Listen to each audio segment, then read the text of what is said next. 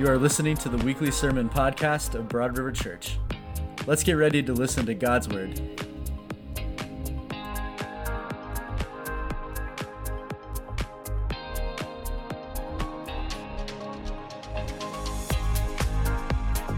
Giving. I want to read just a few verses from John chapter 13.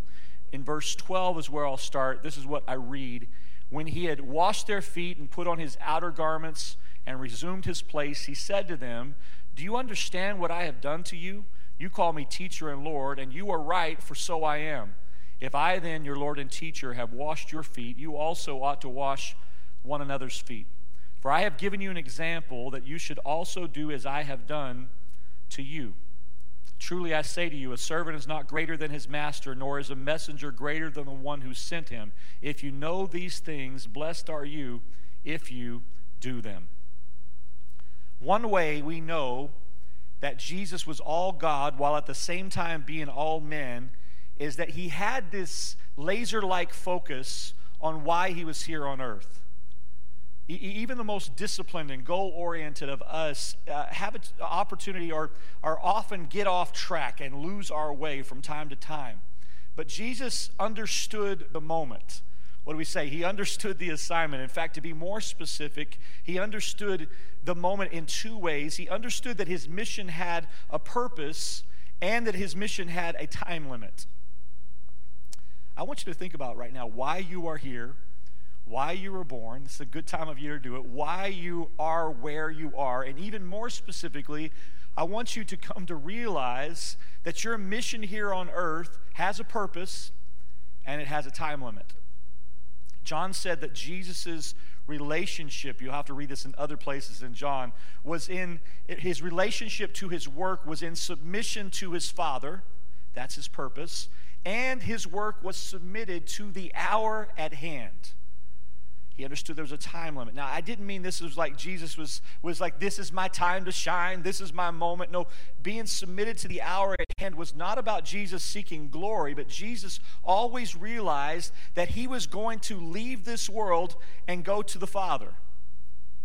These verses that I just read to you are at the very end of Jesus' earthly ministry. In fact, this is the decisive end of Jesus' ministry. And there's something here that I want you to carry in with us. I want us to carry into 2024 and into a new season and into 21 days of prayer and fasting. And these final hours of Jesus' life, John highlights the love that Jesus had for his own. They were in the world where he was, and he had loved them there in the world where he was. And the verses we read are right after Jesus has demonstrated and shown all of them the full extent of his love. I didn't read the scene, but it's the scene of Jesus washing the disciples' feet. I want you to get this. Up until this point, Jesus has been everywhere with everyone.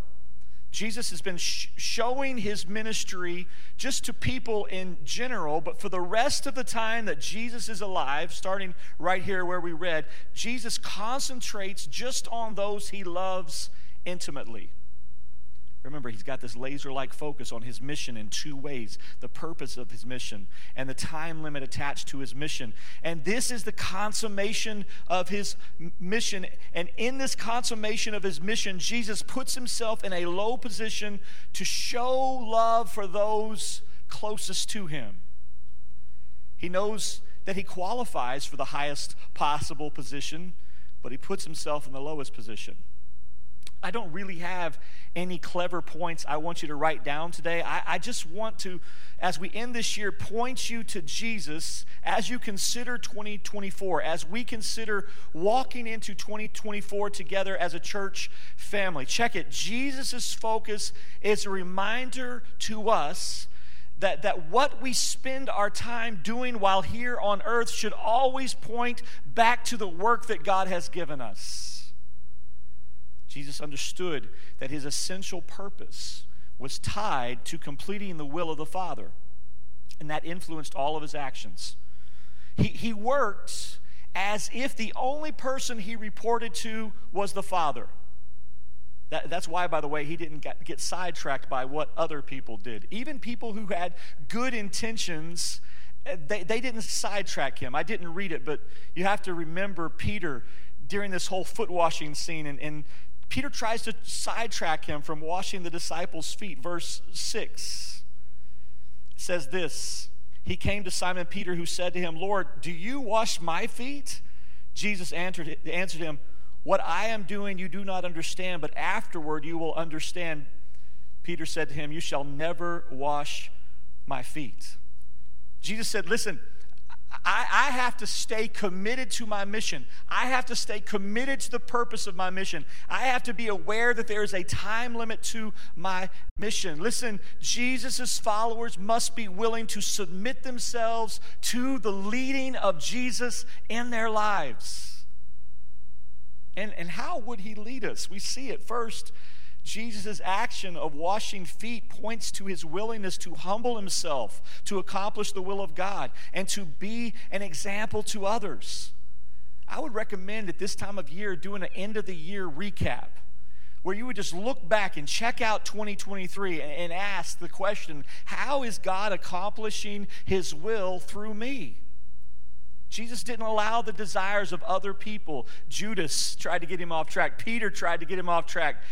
In this case, he didn't allow those things to keep him from seeking to bring honor to his Father. So join me in this time and taking a look at your life and asking, is the Father influencing this or not? How would Jesus lead us? Second, Jesus' act of service here points back to the will of God. And listen, the expectations of those who claim to follow Jesus. Our desires have to be sifted through the filter of service to others as signs of how God has served us. That seemed difficult the way I said it. Let me say it this way. Sometimes we confuse working for Jesus and walking with Jesus. So many times our lives are just the outflow of punching a clock and completing the daily task and the list that we have to do, so we can lose sight of the value of service to others in the name of Jesus. What is it that we need as a people? What does Broad River Church need? What does Fairfield County and beyond need from Broad River City? We need more leaders who are willing to live by the example of what can I do for you instead of what can you do for me. You could say amen there. You have to think about these kind of things because, listen, your mind is shaped by what you focus on in your actions.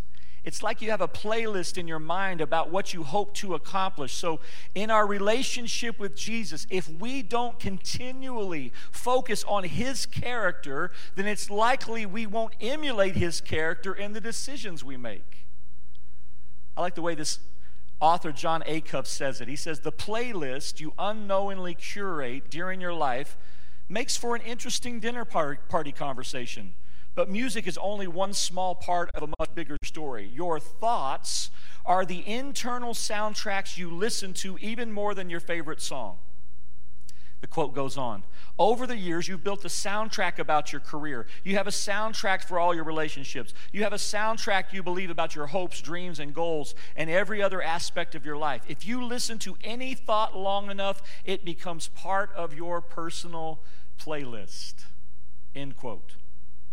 So here we are on the doorstep of 24. And I'm excited because there are people that are watching here today who are going to have a year that they could never imagine. A year you could have never imagined in the best way possible. It's going to be an absolute revolution in your life, more than you could have ever asked for or dreamed up. So as we enter into this new period of our lives together, and maybe you have other things, new things happening, or a new relationship or a new job, but for all of us, it's a new season, it's a new year. We should be asking ourselves, how can I better serve others in Jesus' name? We need to lead by example like Jesus has shown us. And I'm talking about moving beyond all of the things that people just expect of servants. That's what we're servants of Christ, right? I'm talking about a year of service where there are leaders who are able to do even the little and annoying and messy things. That's what washing feet is, right? And leaders who do it easily and leaders who do it spontaneously. Jacinta and I and our campus pastors and our dream team, we are praying more for you than you would just find some new acts of service. I'm praying that you would be shaped into a new kind of person who serves without complaint and without boasting, and that you develop this focus on your mission and the purpose of your mission and the time limits of your mission. I really want to pray urgency over you. I'm going to pray that in just a minute, but that you would have an urgency as you look to 24. That you wouldn't just be approaching it like any other year, but you would see it as an opportunity that has a time limit, because it does. The things that God has called you to here on this earth, they have a time limit attached to them. Don't keep kicking them down the road. Don't keep moving them to next year. Go after what God has called you to in this year. There was an urgency in which Jesus pursued his mission. There was an urgency in how he went to the cross. And our ability and our example to serve is found in him. I want to call you to that. I want to call you to faithfulness. We'll talk about that more in 2024. Let me pray for you. Thank you for listening to this week's podcast. If you connected with this sermon, share it with a friend. You can find us on all social media platforms and YouTube, or visit us on Sunday in person at 2 locations in Norwalk and 3 service times. Have a great week.